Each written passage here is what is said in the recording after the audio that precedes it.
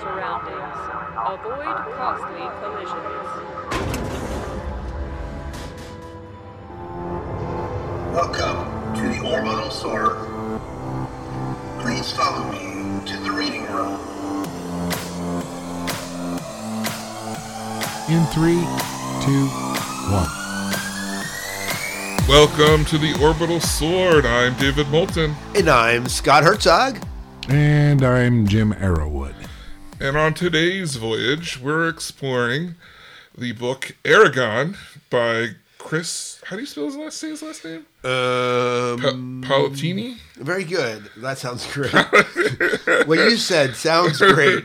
Palatini. It's very Italian. It is. Or Greek. I can't quite tell. Yeah, I'm not sure either. But there might be dragons. Yeah. So, And this is the first book of the Inheritance Cycle, which is what he called this series of books. and how many books are in the inheritance cycle? Because I didn't do my homework and actually check it out. 4.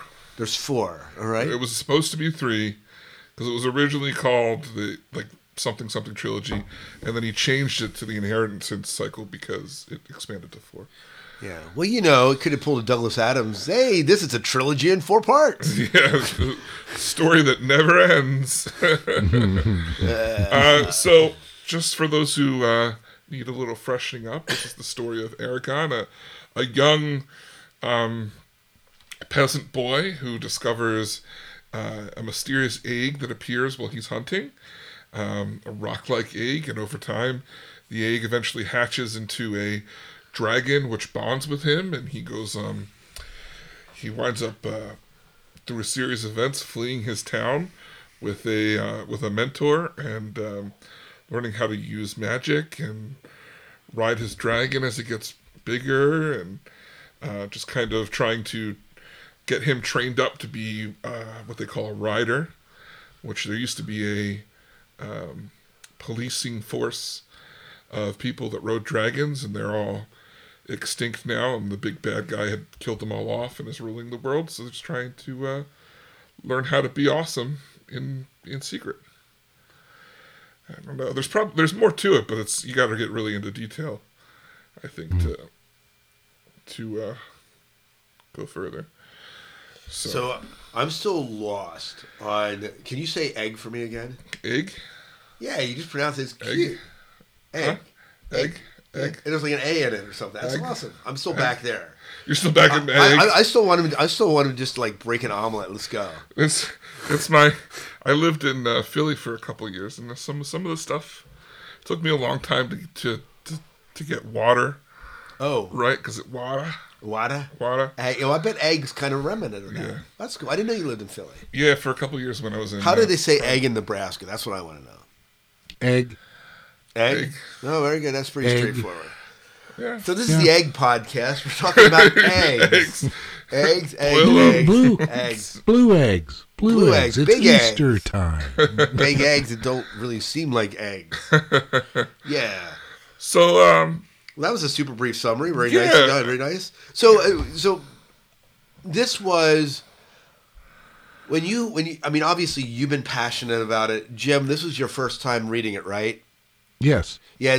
And for me, I might have read it, but it was years ago, and I wasn't sure as I was reading it if I was remembering the movie because I had seen the movie or the book, but it's been so long. It was like a fresh story for me. It felt that way for me. Mm-hmm. Jim, let's start with you since you're the Eragon virgin here. Tell me about what were your thoughts? What did you think? Initial impressions of Eragon. We'll rate it later on, but Okay. I was quite a bit apprehensive at first about reading it because I'm not into fantasy and I don't really understand fantasy all that much. And then when I saw it was over 500 pages, I was even more apprehensive. When I started reading it, well, before I started reading it, I talked to some of my students at school that had read it, and they said, it's incredible, you'll love it. And that was a general consensus through all of them. And I thought, well, okay. So I picked it up and started reading it and immediately got into it. So I was just really fascinated all the way through. I enjoyed it a lot. I didn't feel intimidated at all by the language. I understood the terminology. So, yeah, my impressions were good. Good, and I think that says something coming from someone that it really is a lover of all things science fiction, but not necessarily into the fantasy world, to have a story that can capture you and keep your attention and engage you, especially with that apprehension. That says something. Well, yeah. One thing that someone told me when I mentioned it on Facebook somewhere, I was starting to read it, and someone chimed in, and I wish they hadn't, because I'd like to pick up on this by myself, but they told me it was going to be a lot like Star Wars. So, okay, I'm sitting here reading this book, and I'm trying to find all these Star Wars parallels. And which there are several. And, I think that may have even opened the door a little farther for me to enjoy it. Well, and so, you say you wish they hadn't, but in one way that may have enhanced your enjoyment of the book, having that sort of scavenger hunt for you as you went through it, looking for those connections.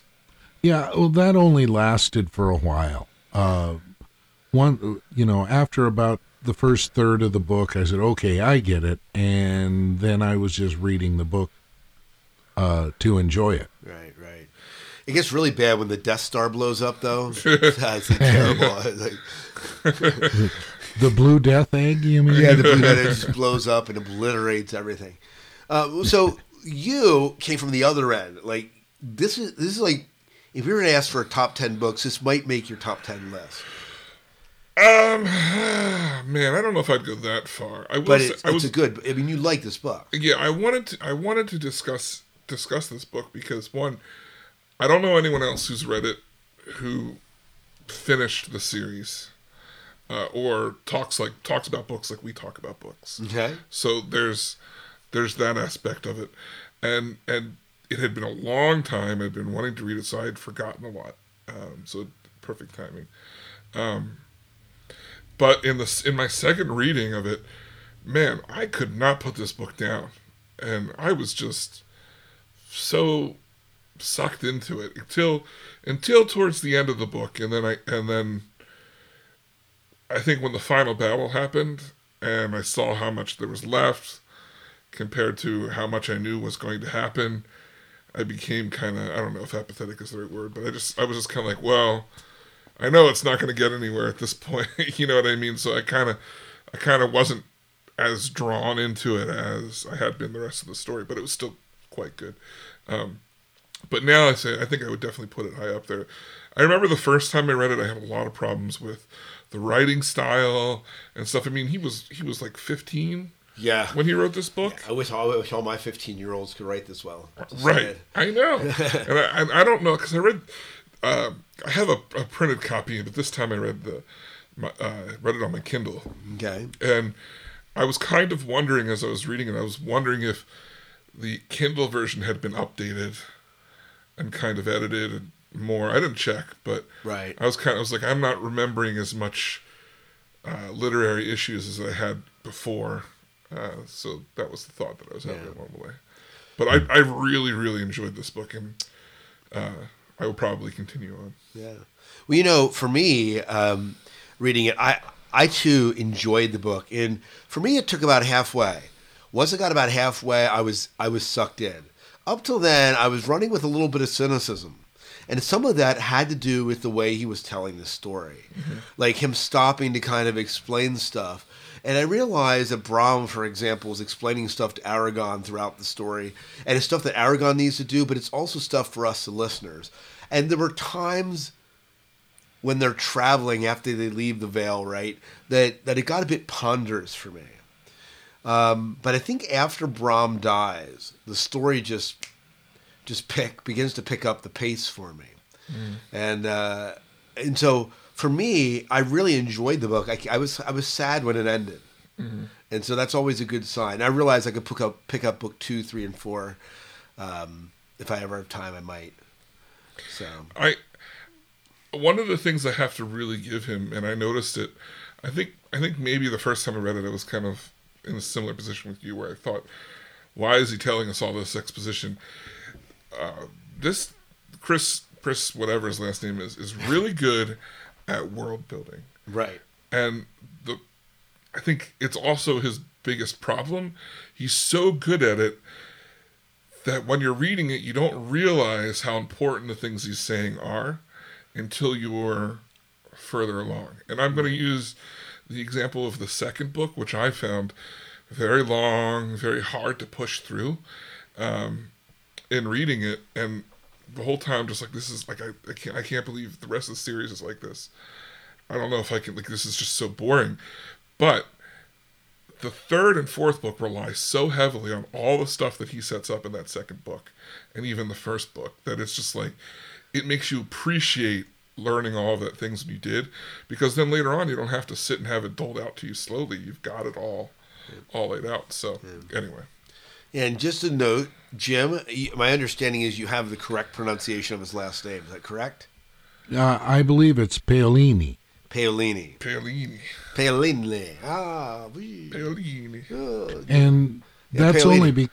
that's only because I didn't really know how to pronounce it correctly myself, and I just happened to have a foreign exchange student from Italy in my choir now. So Oh, they helped you. So There Paolini. you go. There you go. Yes. Hey, so Christopher, if you are listening, understand we did not mean to butcher your name earlier on.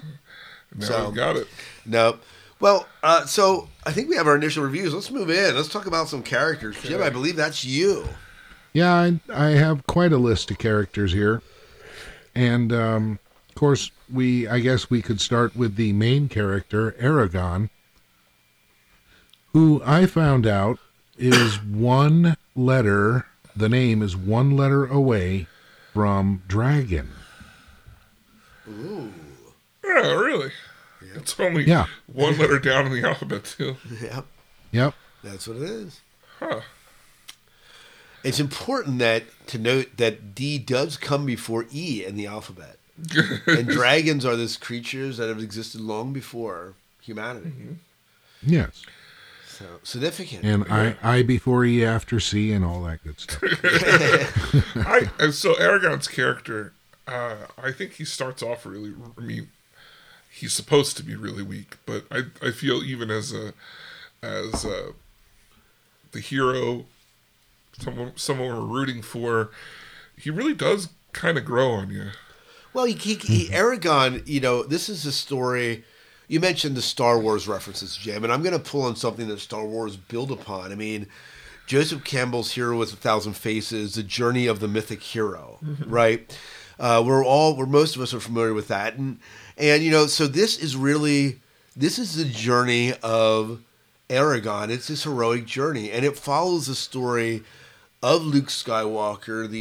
Luke Skywalker's nothing when we meet him, Right. until we realize that he's somehow attuned to the Force, and he gets this wide sage that is taken from him, and yet he has to kind of rely on. And so it's a very similar story in that regard. That being said, this is not just a retelling of Star Wars. And Eragon's story is not just Luke Skywalker's story, even though it parallels, like many of the tales, and like Sir Lancelot, and many of the other mythic tales that we have in society do. And Eragon starts out weak. You're right, and he's not afraid to thieve when he needs to, but he's also not afraid to travel areas that other people are kind of superstitious about. Yeah, like the spine. I think Yeah. So the spine, right, which of course Yeah. is where he encounters the dragon egg. Yeah. Right. But. So yeah, and it's funny because you're going to parallel Star Wars even more. Ben is very much Brom. It's very true. Yeah, but anyways, let's talk about Eragon. One of the questions that I had, and I don't think that it's ever answered satisfactorily in this book, is that of Eragon's parentage. Right. Where stuff's hinted at, and people suggest they know things, but I'm not sure that he's gotten a full story of that. He hasn't. And Does that come into the later books? it does. I mean, you want me to talk about it? Well, I guess Jim, are you going to read the following books? I wasn't planning on it soon. I may someday, but There you go. I could be wrong, but if I remember correctly, his mom, him and Murtaugh are siblings. Whoa. And that was it. That changes things. That means that his father is. Well, no, I think his father is Brom. I'm pretty sure his father's Brom. Whoa. And that she was, I could be totally wrong about this. Either one, she was like a spy put into like what's his face's camp, and she tried to get away when she had Eragon, and then her second child was Murtaugh, or no, Murtaugh's older, so he was the first and second, because even Murtaugh mentions so Galbatorix is the father of Murtaugh. So they're like no, the father is the Forsworn. So who's that? Galbatorix is the big bad. Okay. And the Forsworn, or whatever his name was like Durza. Was that Durza? No, that was. He's not in the book. He's mentioned. He was the first rider that Galbatorix turned. Okay, got it. He was like the next level, and Brom killed him and had his sword. Yeah. Gave it to Eragon. So there's a sense that this guy is really an orphan. Right. Very much like Luke Skywalker. I'm going to keep drawing it back to... See, Jim, now you said that, this is totally Star Wars. Well, in the first book, Murtaugh says a story about how his mother disappeared for a while at one point, and I'm pretty sure that coincides with Eragon's birth. Oh. And because she didn't want to put another child through what Murtaugh was going through, she ran away. Oh, very good. So... Well, so what other thoughts on what do you think of Eragon Beyond? We're kind of in the opening here. Yeah, one of the things I find fascinating about this character, and this is leaning on things to come a little bit, is how he learns stuff. I mean, there's very much a lot of like people won't tell him, or he's kind of got to guess on his own. But there's so many fascinating things of like.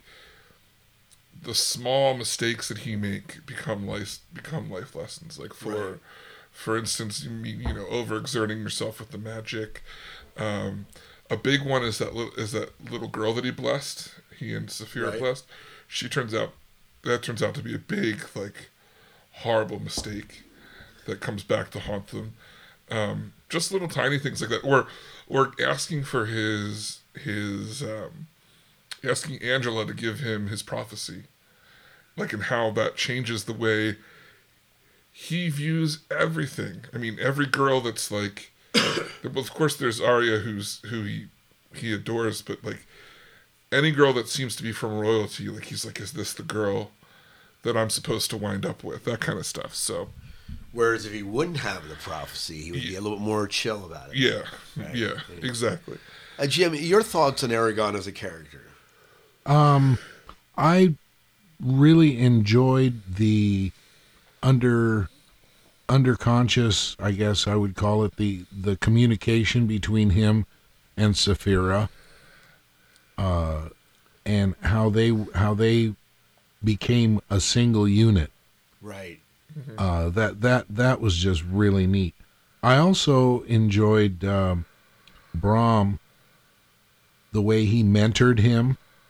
It was almost more of a Socratic method of teaching than it was just disseminating information, because he wouldn't give Eragon the whole story, and Eragon had to discover a lot on his own, which probably helped him learn his lessons way better. Yeah. I mean, helped him stick with him a little bit. Oh yeah, I mean, Brom warned him about how to use magic. And gave him a very stern warning, and Eragon went ahead and almost killed himself. Right. Right. So yeah. I really enjoyed him as a character. And you almost have to talk about the two characters together, because like you said, they become one unit. And the way that they learn everything kind of together, but Saphira has this like old soul to it. Yes. Yes. Brahm's interesting. You mentioned that Brahm is a father. There's no indication that he knows this, though. Well, I think that's why he stayed in that town. Yeah, we never did find out exactly why he was there. Yeah, I think he goes there. He doesn't stay there, though. Isn't he, like, in and out? He's traveling with, like, the Tinkers or whatever they're called. No, he lives in the town. Yeah. So he watches. Yeah, waiting for Eragon to grow up. So I imagine he discovers that story later on his own as well. Mm-hmm. Yeah. So, I mean, this makes sense. And Brahm's fascinating because you really don't know who he is at the beginning. And you find that story kind of unraveling as you go. Mm-hmm. I mean, he starts off just as a storyteller. Just a simple storyteller. Yep. Yeah. He gives truth from a certain point of view. Just kidding. So who's our next character? We have Brahm, we have Eragon. Who else is on the docket here? Well, how about the dragon herself, Saphira? Saphira. I think Saphira is the perfect companion. Yeah. For him, she's overly protective. She equally makes mistakes. So she's flawed, but she's also very obviously the powerhouse of the whole situation. Well, here's the thing that I really like about the story, both of Eragon and Saphira, and it's like you said, they are flawed characters. These are not perfect characters. Our heroes aren't making all the right decisions. Right.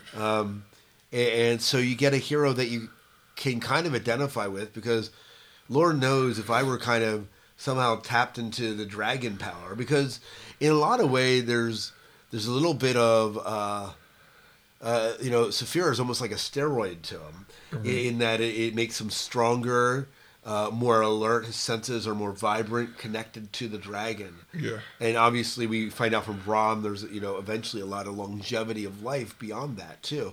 So there's a huge impact this has.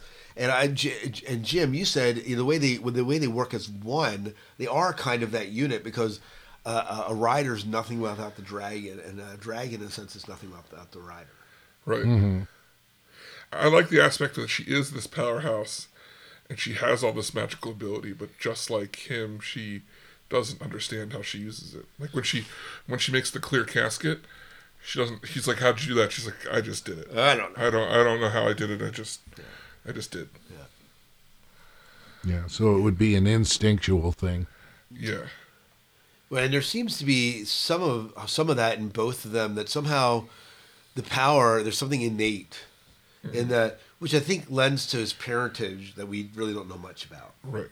That some of this is Well, if David is right in his recollection and Brahm is the father, we do, I believe, find out in this book that Brahm was a dragon rider. Yes, yes, we do know that. Right. Because when he dies, he shows him his palm. Right. Yeah. Yeah. So then, maybe it's in the blood. It may be. Maybe. Yeah. But although, that being said, it's not necessarily something that's hereditary because the dragons choose their riders. Mm-hmm. And so it's not like, and so there's something that Saphira sensed in Eragon when she decided to hatch. But these dragon eggs can be hidden for hundreds of years, apparently, before they actually hatch. So it may be just coincidence that both of them, father and son, end up being riders. But, yeah, I don't know. So let's move on. I'm just looking up to double check to see if he was the father. Yeah, that's fine. Let's move on into the elf. Arya. Mm-hmm. So that's Arya, right? Yeah, he is the father. Oh, so he is the father? And Selena was Eragon's mother. Yeah. Spoiler alert. Yeah.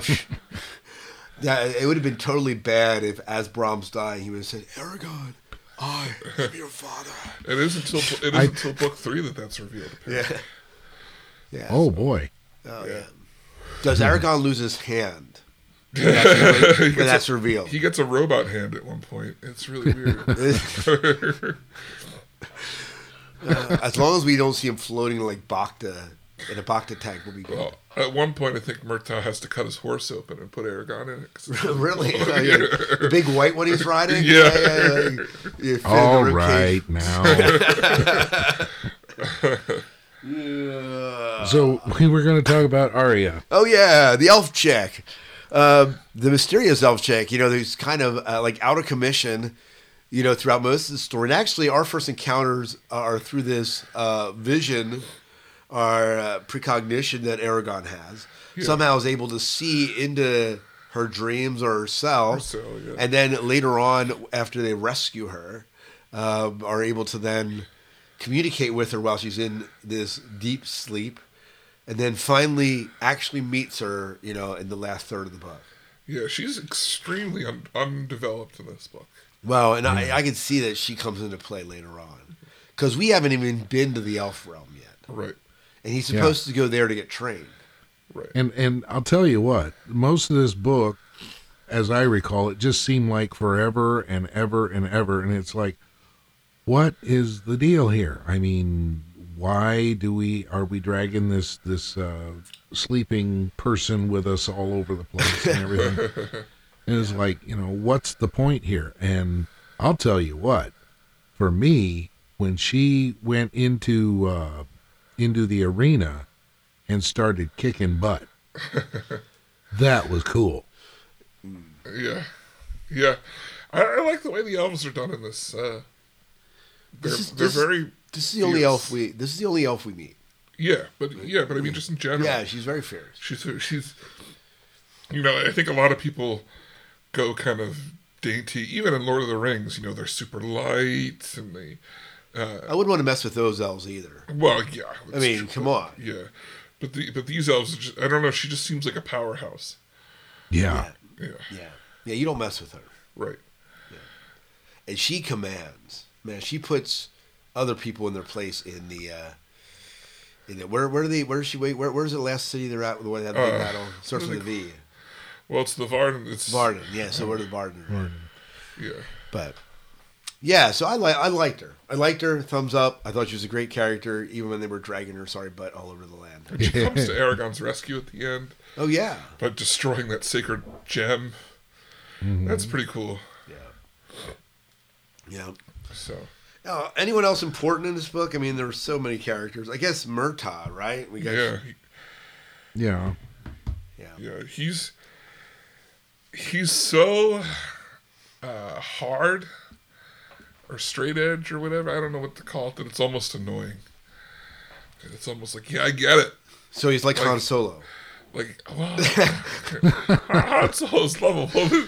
I know, but he's a rogue. He's a scruffy something nerf herder. Yeah, it's like, I get that you're tough, and I get just stop making things so difficult. Yeah, but that being said, for me, there's a bit of empathy because hey, if I knew who my father was, and I knew telling Jim that my father was XXXX, you better believe I would be really withdrawn and not revealing stuff. I would have a tough exterior. I'm with Murtaugh here. Right. Well, another thing about Murtaugh, though, is that he did not overthink things. Oh, unlike Eragon. Like that scene where the slavers are at, and they kill the head slaver, and he's like, I'm just going to do it. Like, whatever, right? And Eragon's like, whoa, I want to do this, right? This is like morally wrong, even though what he's doing is absolutely an abomination, right? Mm-hmm. Yeah. Yeah, but he didn't mince words. He just went and, well, this is what we need to do. So I did it. Yeah. I guess you kind of feel bad for him, too, because the whole thing is like, I'll help you, but I'm not going to the Varden. Right. And then the whole time, Eragon's giving him basically promises he can't keep. Right. Don't worry, there'll be a way out, like right at the last minute. You'll be fine. You can leave at the last minute. And all the while leading him into a narrower and narrower valley. I think Murtaugh knew, though. Mm-hmm.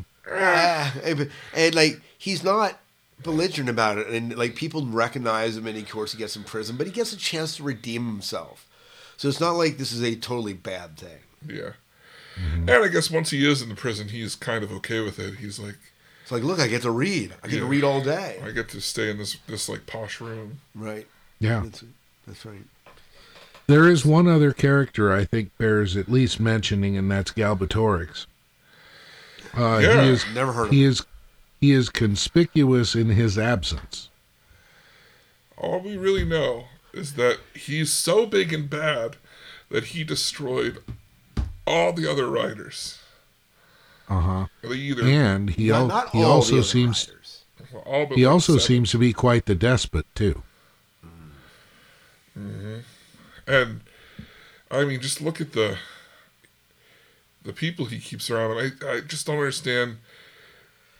They kind of paint a really good picture when Murtaugh talks about meeting him, and it's like people work for him, but you can't ever trust him, like Right. you know. Yeah. No, totally agreed. He's not in here. You know, is in fact the only person we really get a sense of that's kind of working for him is the Shade. Durza. Yeah, so Durza the Shade, right? And we only encounter him really twice. Right. And Right. he's super powerful. He's like powerful to the max. Yeah. So He overshadows everything. he does. I mean, if moving on, I guess from Galbatorix to Durza, I really like the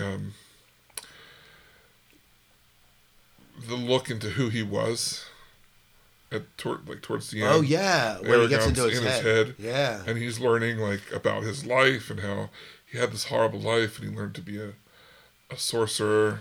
Well, yeah, and it almost creates an empathy for the Shade. Yeah, Even though you're like happy when he dies, you're like also sad in a way. yeah. Well, he wasn't like evil, but then it's a good lesson on overextending yourself. Right. And he gets taken over by the forces he called and becomes Right.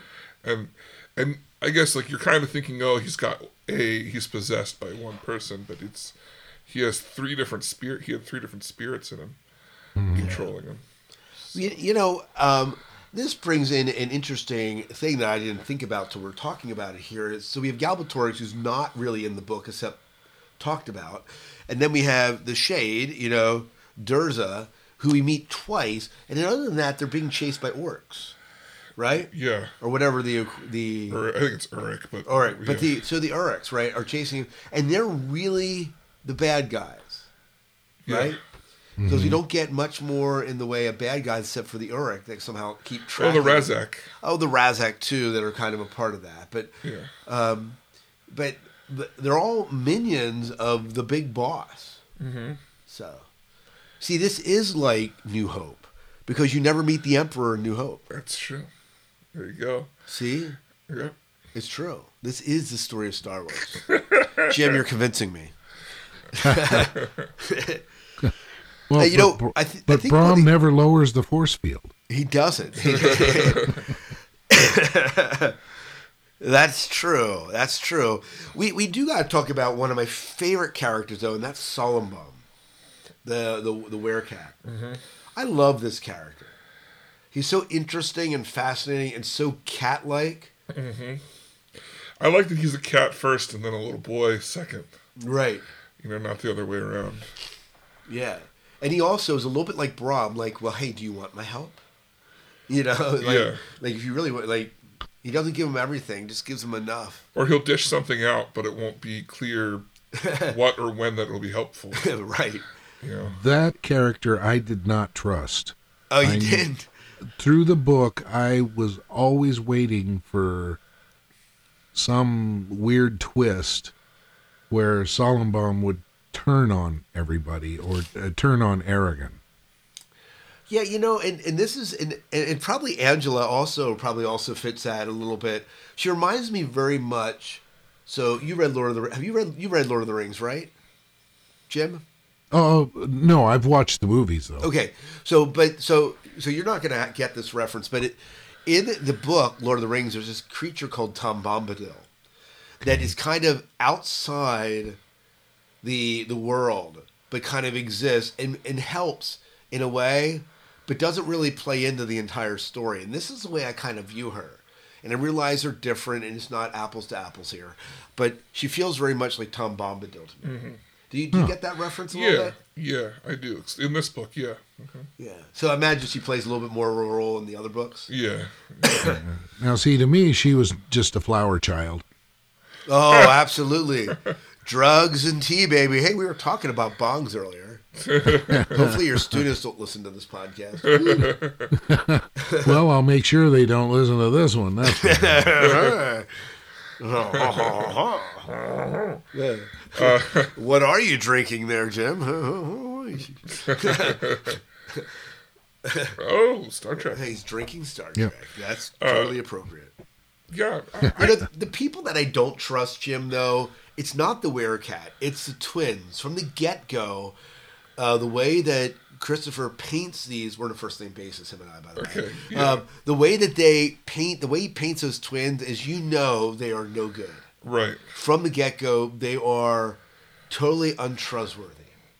Well, see, and that's the difference for me, anyway, is you knew the twins were bad from the start. They had their own little agenda, and they were going to try to carry it out at anybody's expense. Solemnbaum, you never knew. You just didn't know what was going on in that mind. See, I mean, yeah, those two are evil, but I trusted Solemnbaum, but Agita and the Orc King, I didn't trust either of those two. Yeah. And I think, and even Agita. You mean the head of Varden? The head of the Varden and the head of the not trolls. Yeah, well, so they're kind of like the dwarves. Yeah, and you're right. You don't trust them, but that's a different sort of mistrust than the mistrust you have in the twins. Right, yeah. Because you understand that they don't trust the characters that we've grown to love. So you don't trust that they have their best interests at heart. Right. And that's a little bit different than the characters of the twins, where you don't trust them, period. Or the Werecat, and that you just aren't sure what his intentions are. Yeah. You know what I mean? I'm trying to remember what the twins were actually trying to get from Eragon, though. Magic. They were trying to get the magic words, and so he was using all these simple terms. That's right. So he could. It was the magic words, and because Brahm, through his study, had actually taught him more than they knew. Yeah. Yeah. And they tried to trick him into doing something that they didn't know how to do. But the elf knew. The full control over something. If you know its elven name, you can make it do whatever you want, or make it seem like there's two of them. Or yeah, they were that's what they were trying to do when they were testing him. Right. I remember. I think that leads really nicely into, I guess, some of the themes and stuff we've got here in this book. Yeah, so let's go. Let's talk about some of the themes. And a big one is magic. And the idea that magic isn't a cure-all thing. You only have... Magic costs you the same as if you would have done it yourself. They cost you energy. Yeah. And I forget, it's like if you want magic to dig your hole, you have to have enough energy to have dug the hole yourself. Right. I mean, it'll just happen right away. That's the difference. Right. I love that. And that reminded me a lot of Full Metal Alchemist. I don't know if you've ever... Oh, yeah. Yeah, just the whole idea of, like, you can't get nothing from or something from nothing. You have to equal exchange. Right.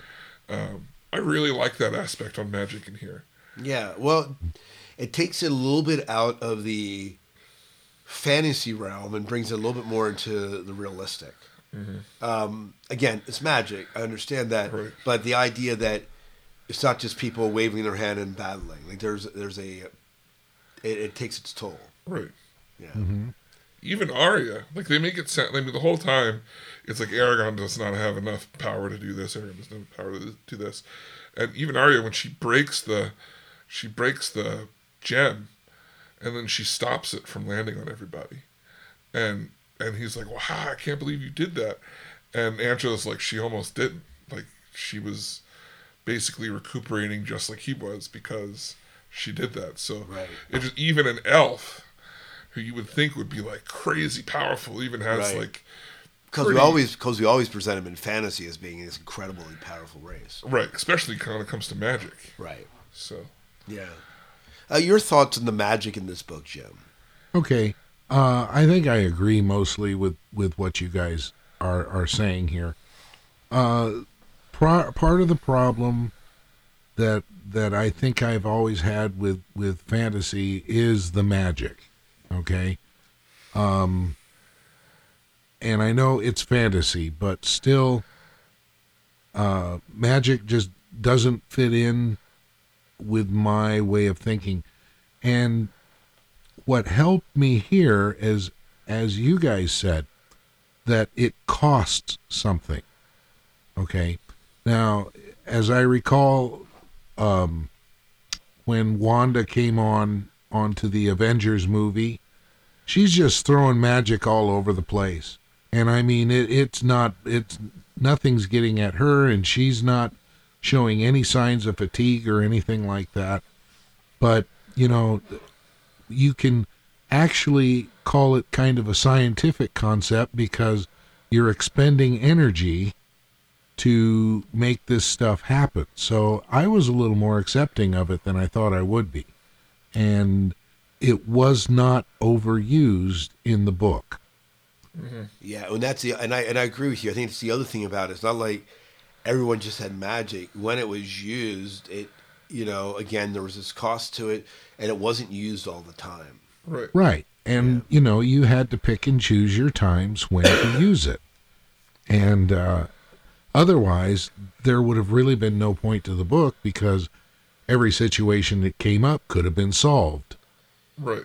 Well, and that's one of the things that I think he toys with. Hey, I could do this with magic, but if anything else happens, I'm useless. Right, exactly. Mm-hmm. And he discovers that early on, again, through those lessons that he's learning on his own. Well, when he uses it by accident. I think it's the first time he uses magic. Mm-hmm. And he blows the Uruks up. Yeah. Going along with the magic, it's not very strong in this book, but they lay down the groundwork for truth and the ancient language. Yeah, you cannot lie. You cannot lie if you are speaking the ancient language. Yeah, and how you cast the magic through the ancient language, and that's part of the danger, because if you say something beyond your limits, you're committing to the magic it'll just suck you dry. There's no way once it starts, there's no way to stop it, because you've said it's going to happen, so it happens. Yeah. Although the elves have learned to skirt the truth. Yes. So they don't lie, but they just to avoid. And I guess, small spoiler here, but just to talk about, I mentioned the little girl and how he spoke over her with magic and gave her a blessing. And the problems with that is he spoke magic over her, thus imbuing her with the words that he said. I forget what it translates to. It's something like, may you... It gets taken differently than what it says, but it's kind of like, may you steer clear of danger or whatever. So she becomes prescient. She can see where danger's coming, and he says, may you, or something like, may you be intelligent or whatever. So she has like full grown intelligence as a child. Like, and he basically cursed her to be this freak because no one will trust her because she's this little kid with like that knows everything and has that knows everything and has magic, and she's got this glow, and then with the extra magic that Saphira put on her forehead that glows like however you say the thing on their hand, with the scale. Yeah. Then she's even more of a freak. But it's just like talking in that ancient language has so much weight to it. And that brings in the power of words. Yeah. In a lot of ways. And names. Yeah, the power in words and the power in names. Yeah, like if you know your true name, that is there's a power behind that. Mm-hmm. But that's a really interesting concept. And I think about this as us as teachers, Jeb. When you're in a classroom and the first couple of days of school where you're learning kids' names and you call a kid, hey, you there in the first row, second seat, because you're still learning the names. But once you know the kid's name, there's a different rapport that is established instantly, and there's that power that you see that he's playing with in this book. Mm-hmm. Yeah, I agree. Yeah. It's unfortunate, though, that we learn the names of the ones that are going to be problems before we learn the names of the ones that are going to be exceptional students. Yeah, we do that because there's a power in knowing their names. As far as controlling, Jimmy, put the phone away. No,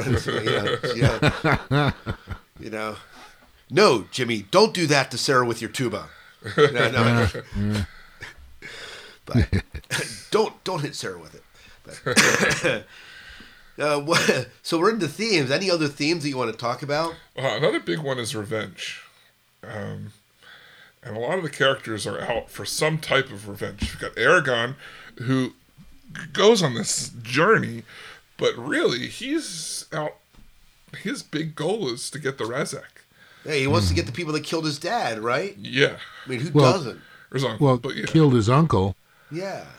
And I mean, his Uncle Owen was killed by him. Uncle Owen was killed, and it's very much like at no point in the book is he ever powerful enough to take them on. Like, that's an unresolved plot line. Oh, way to spoil it, David.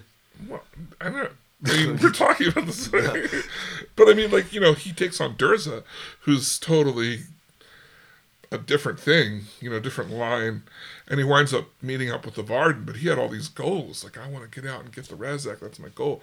And then you've got Murtagh, and his whole thing is like, he hated his dad, and he hates Galbatorix. He's anti-Galbatorix, and so I any other comments on revenge or anything, Jim? It was a theme all the way through. I mean, that was the motivation for Eragon to go on his journey. Yeah. So, right. So, yeah, certainly it's the thing that gets him out. There's nothing left for him at his house, and he realizes that if he stays, he's going to put his stepbrother in jeopardy. Right. Mm-hmm. So, I mean, there's that. And so it's good for him to go. And so, but he leaves kind of to protect the village that he grew up in, but also I think because he does want to get revenge, as you're saying. Yeah. Yeah. So you have coming of age here as a theme, but I think that really parallels this whole hero's journey and him accepting the fact that he is a dragon rider, because this is something that he struggles to accept, at least through a good portion of the book. Mm-hmm. Well, let's just take I guess to piggyback off of that, what are your impressions of their society and having once been ruled by, or not ruled, but having this overhanging dragon rider thing above everyone else, and now they don't have that anymore, but do you think they're going to want it back? I mean, they've got this dictator, but are they really going to want to get rid of one dictator for basically becoming subservient to another class of people? In as far as the village that Eragon comes from, they seem to be quite a ways removed from the central government, so it doesn't actually affect them that much. And they've got a quiet agrarian culture going on, where everybody seems to be pretty well happy, and they're subsisting, and they're cooperating. Right. What was the guy's name that ran the mill? I can't remember. Yeah, I can't remember his name, but the I know guy, who you're talking about. He stayed at his house, that guy? Yeah. I mean, that is a person I would like to know. Right. And his family. I mean, they just seem like really, really good people. Right. Right. And he's the guy that comes in and like saves him from the butcher, right? Mm-hmm. And buys the meat for him and stuff. And I agree with you. I mean, and even Brahms says that this is that your village has been away from the eye of Galbatorix, but it won't be forever. Right. And he kind of lays down that warning that he doesn't really, it hasn't been, but there's stuff's been happening all around them. Like their isolation is only, I mean, this is like Hobbiton, right? Mm-hmm. Yeah. Hobbiton's left alone, but there's turmoil going on in the world around them. Well, they do lose their anonymity because of the egg. Yeah. You know, Although no one knows that the egg's there, except for the right before they flee. Right. Right. But I guess what I was more hinting at was like when he gets to the Varden, there is this charge given to him of like, everything you say is going to be taken more serious. Like you've got this perch above everyone else, and you're seen as this problem solver. You know what I mean? Everyone comes to you, even the kings come to you, and then that's what the head of the Agita says to him. Like everyone's going to want a piece of you. But then you go to the dwarves, and the dwarves, especially Auric, give the sense of like, we don't want the riders to come back and kind of oppress us again. Yeah, because they never had any riders come from them. Right. So there's like that disconnect. And I like that. It reminds me, do you remember, so you watched the Matrix movies, right? Huh? So when Neo's like walking around and there's people bringing in goods and wanting to touch him, and very much like this, and that's the sense I'm getting with Eragon, that he's really, that for the general populace, he represents a hope. Right. Even though the kings and people in power are very leery about what this is going to do to their little, because they've gotten used to governing themselves without the help. Yeah. And he's not buying it yet either. Yeah, he's not necessarily saying, this is not, like, he is the only one, at this point that we know of. Right. So, I mean, there's 2 other dragon eggs, and, I assume they play later on in the books, but. Yeah, but see, I get the feeling, well, I shouldn't say I get the feeling, I don't ever get the impression that he thinks he is something special, other than because of what he has been given by others. He doesn't ever carry himself as being above anyone else. Right. Or where he personally sets himself, as much as where the riders used to be, and people just automatically placing him in the same position. Right. So. Yeah. Yeah. Well, let's move into some of our favorite points of plot. So David, why don't you start? Give me one of your favorite moments in this book. Geez. Favorite moment. Come back to me. Oh, okay, Jim, you're on. Okay. Two for me. Okay, go for it. I really enjoyed Eragon raising the dragon and trying to keep him hidden and out of sight and safe. And then the roles got reversed. I thought that was really neat. And then the battle towards the end, that was epic. It was an epic battle. Oh, that was just awesome. So that's 2 of the things I really enjoyed. I'm going to go with the first time he uses magic and the kind of like description of how it's like electricity that flows through him and then just bursts out of him. I really liked that whole kind of that battle scene. It was very stakes high because Saphira was too far away and Brahm was hurt.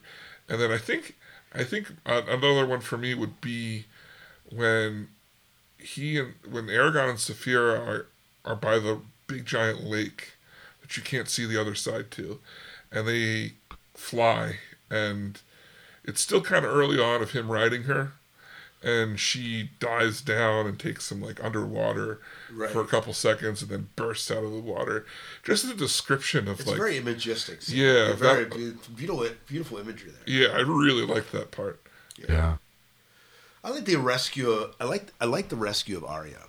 Okay, yeah. Yeah, it's like when they go in and they rescue, when he's captured, right, and he like is avoiding drinking his juice. Yeah. And then ends up encountering the Shade of Murtok and Saphira come and rescue him. It's a really that's a really epic escape. And they shoot Durza in the forehead, and it's just he's gone. He's gone. And they think, oh, we got him. Yeah, we did it. Not so much. Got to shoot him in the heart. But I thought that was very, very. Yeah, and Saphira burst through the roof. Yeah, it's pretty epic. Like that's a scene that I would want to see done well in a movie. Yeah, which you won't. But it's been a while since I kind of want to watch a movie now, having read the book again. Don't do it. Well, I'm not saying I am. I'm saying I kind of want to. I refuse to watch that movie. Oh man! Any other favorite moments or spots? I mean, I really enjoyed this book, so it's kind of hard to. Yeah, I mean, there's different moments along the way that I enjoy. Like the first time he sees through Saphira's eyes. Oh yeah. That hit. When you say like that's one of the things like, ooh, this is a new world. It kind of accentuates a connection. It's not a monumental event, but it's something that just sticks out. Yeah. Yeah. Mm-hmm. And them fighting right before they're rescued by the trolls in the Varden. Oh, and they're at the waterfall, and they're at the wrong side of the lake, and yeah. And you don't know if Arya's going to live. There's a lot of stuff at stake there. I think I like that battle too. That's good. Yeah. Well, so where are we at here? We at favorite quotes, is that right? Do you have any quotes, Jim? I did not distract any, or extract any, I should say. It looks like it's all yours, David. I have some quotes. I just didn't put it. I was too lazy. Okay. Okay. So I have two. One's just small. It says, "That's the spirit. 1 part brave, 3 parts fool." I just like the description of the spirit. Here's another little word. Eragon went to see the dragon for the first time since it had spoken to him. He approached apprehensively, aware now that it was an equal. "Eragon," says Saphira. "Is that all you're going to say?" he snapped. "Yes," she replied. His eyes widened at the unexpected reply, and he sat down roughly. "Now it has a sense of humor. What next?" So those are your two quotes? Yeah, those are mine. So one of the quotes I have is, "People have an annoying habit of remembering things they shouldn't." I thought that was kind of good. And this is another one I like. And it's Eragon saying this one. No, it's not. It's not Eragon. I don't know who says it. But it says, "Keep in mind that many people have died for their beliefs. It's actually quite common. The real courage is living and suffering for what you believe." Oh, yeah. I thought that was a good quote. "The greatest enemy is one that has nothing to lose." Oh, yeah, that's a good one. Yeah. Well, let's... That's good. I think that's good. It's 3 quotes from me. So there's a lot of other quotes I like, but... Let's move on to our final thoughts of the book. What did you think of the book overall? Are we rating it here? Yeah. Would you read more? Are you going to read more? And what would you rate it? Let's start with Jim. Okay. I enjoyed the book all the way through. As a matter of fact, I read it way faster than I thought I would, and that's probably why I don't have any quotes. I didn't want to stop. It really intrigued me. It was interesting. It was different. It was something new and fresh for me. Would I read further? I think eventually I probably will read the rest of the series. When, I don't know, because I've got so many books sitting on my Kindle now that I may never get to it. But I'm going to rate this book, for me, a solid 5. Nice. Oh, good. You know, and for me, I think out of all our ratings, that is maybe the most powerful rating we're going to get here on the show, because you're coming from someone that is typically scoff fantasy, and for you to rate it a 5 out of 5, that says huge. something. That's huge. And to say, you know, I don't know when I'm going to read these, but I may read these someday. It's enough of an interest, even though sci-fi probably is still your primary interest. The fact that fantasy has captured you this way I'm really impressed. Yeah, and I've got to thank David for choosing this, because he chose a good one to start with. And yeah, it's opened up another another world for me, I guess you could say. And I guess I'm not quite as afraid of it as I was before. Very good. Oh, sounds good. Sounds good. So you want you my can rating? Yeah. you can teach an old dog new tricks. You can. It's true. Woof It's woof. true. As long as they have a lute, you can teach them anything. So for me, I'm going to rate this 4.75 dragon eggs. Okay. Because after all, you can have 3/4 of a dragon egg. It's just not fully formed. Now, I think the only thing is because the first half of the book felt a bit ponderous to me, and that's the only reason I'm not going to give it the 5. I really enjoyed this book. This book was awesome, and I am not saying I won't read the rest of the series. But I'm like Jim. I have a bunch of other books that are ahead of the queue in the Kindle and are in the Audible, and that's not one of them. So Right. But so 4.75, a highly rated book, nonetheless. Right. I went back and forth on this one, and I'm going to give it a 5 because I loved it, and even on my second time around, I think I loved it more. First time took me longer to read it than the second time, and that's not because I was skimming or anything, but like I could not stop reading this book. Like it was just what I was spending all of my free time doing was reading for I mean, it was fast, so and that's I mean, I love Dune, but even so, like it would be like the week before, night before, I would still like 11 o'clock at night, read to 4 in the morning. Hey, we're going to talk about Dune today. I would still be cramming the book, even though I loved it, but like I just didn't have that drive to like constantly read just the one book. So I'm going to give it a 5. I will say my biggest complaint is the ending. I mean, he knew he was making more. He cliffhanged it really well, but at the same time, the cliffhanger is just so strong that it irritates me because I want more. There's no closure at all. Right. It ends. The battle's over. He wakes up from being healed. He's not even fully healed.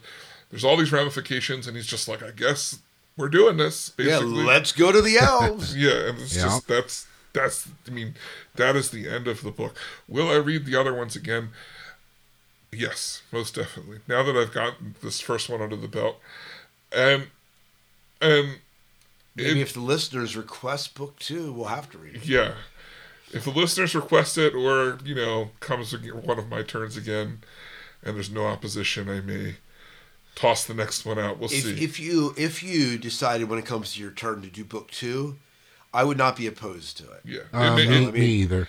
It may happen. We'll see how we are in 4 months when it's my turn again. yeah. So I may find something that I want to get into then. So we'll see. Yeah. So.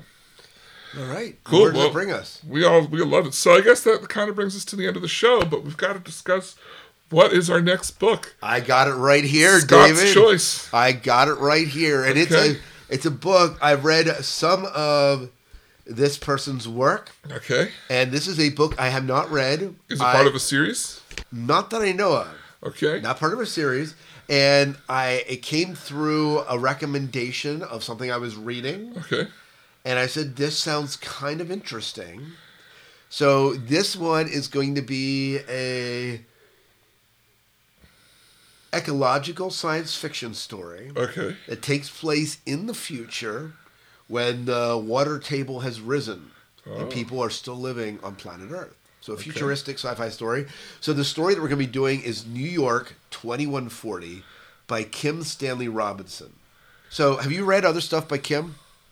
I have. I read Red Mars and I read Green Mars, and I've been meaning to read Blue Mars, but I just haven't gotten to it. Yeah. So so obviously that says something. You enjoy Kim's writing enough to say, hey, I'm going to read these other books. I'll tell you what, Red Mars and Green Mars, they are not easy to read. Yeah.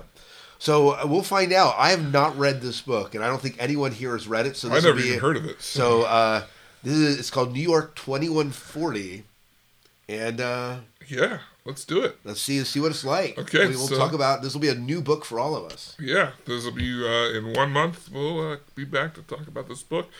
Well, I mean, in the meantime, there's plenty of ways to keep in touch with us, and we'd like to hear from you. You can find us on Facebook, facebook.com/The Orbital Sword. That's right. We've got our website, theorbitalsword.com. Yeah, and then there is the orbitalsword@gmail.com. You can always email us, and we have the Twitter, the Orbital Sword Twitter. Yep, and Goodreads. Jim, Yes. what's our Goodreads info? Oh, wow, I'm unprepared. I think though that you can probably search Orbital Sword in Goodreads and find it. Find us. Yeah, we have it set up already, so. Yeah, so it's good. It's ready to go. We should eventually have our polls. That's where you'll find our polls, and you can suggest books. Yeah. And if you're concerned about signing up for Goodreads, just know that if you have a Facebook account, it's as easy as just using your Facebook account to log in. Yeah, absolutely. And boom, you're done. Boom, you're done. I like the super boom. Bring the boom on. So we hope you've enjoyed your stay here on the Orbital Sword. Once again, Absolutely. I'm David Moulton. And I am Scott Herzog. And I am Jim Arrowwood, and we'll see you next time on the Orbital Sword.